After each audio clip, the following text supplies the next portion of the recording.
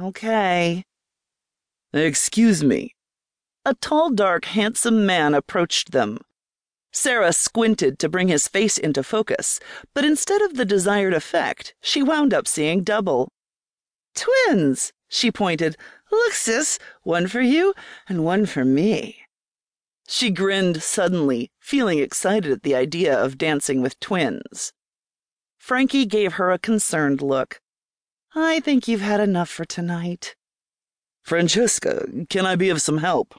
The dark stranger asked. His voice ran over Sarah like silk and caused her to shiver inward. Frankie's cheek burned red with embarrassment. This was a first for her. Usually it was her job to embarrass Sarah, not the other way around. No, Mr. Jackson, I think my sister had too much to drink. I'm just going to take— Francesca, darling! Marcus Jefferson yelled from inside the VIP lounge. He was a football player for some team, the name of which eluded her at the moment, overrun by her concern for her big sis, who was now hanging on her in a precarious position, a position of which a whiff of wind would send her falling to the floor. Great, now she's a potential liability. I've been waiting for you all night, he continued in between swigs of beer. Frankie glanced nervously at her boss, who stood in front of them. His green eyes were turning darker, more emerald in shade, and she assumed that meant he was displeased with the situation. One of the primary roles of Frankie's job as marketing director was to keep the VIPs happy. And tonight Marcus brought a ton of his team members with him in celebration of their recent win. It was amazing publicity and made Devin Jackson a very happy man, something he was obviously not at the moment. Why don't you let me take your sister to my office so she can sleep it off while you attend to your guests? Devin suggested. It was worded in the form of a question, but his stern look left little room for argument.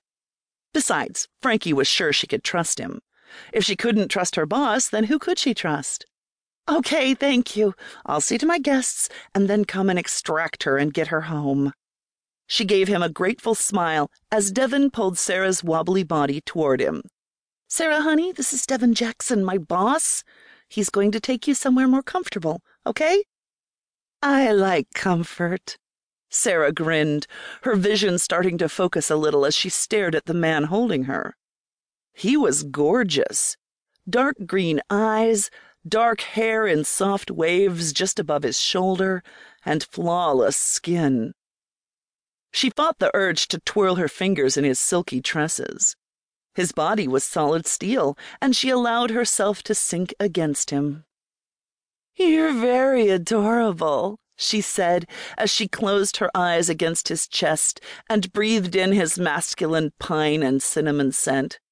And you smell like Christmas.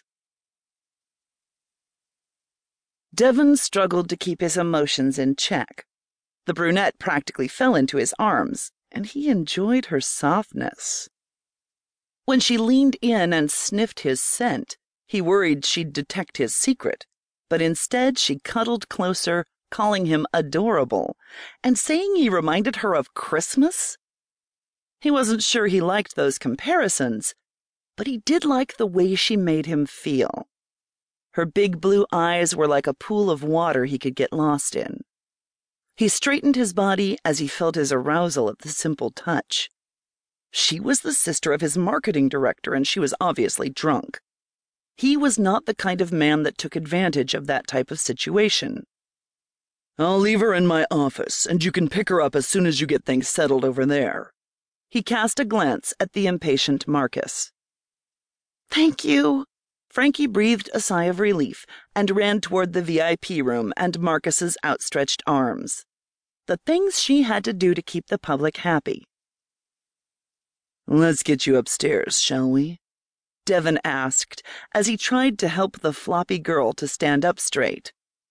Hold on. She bent down at the waist, positioning her rear end against his zipper, and he worried she was going to throw up all over the main dance floor. Instead, she tossed up a silver-sequined high heel, which he caught easily despite the surprise. Then the second one was tossed in the air, and he had to reach long for it before it fell into the throng of people gyrating to the beat of music.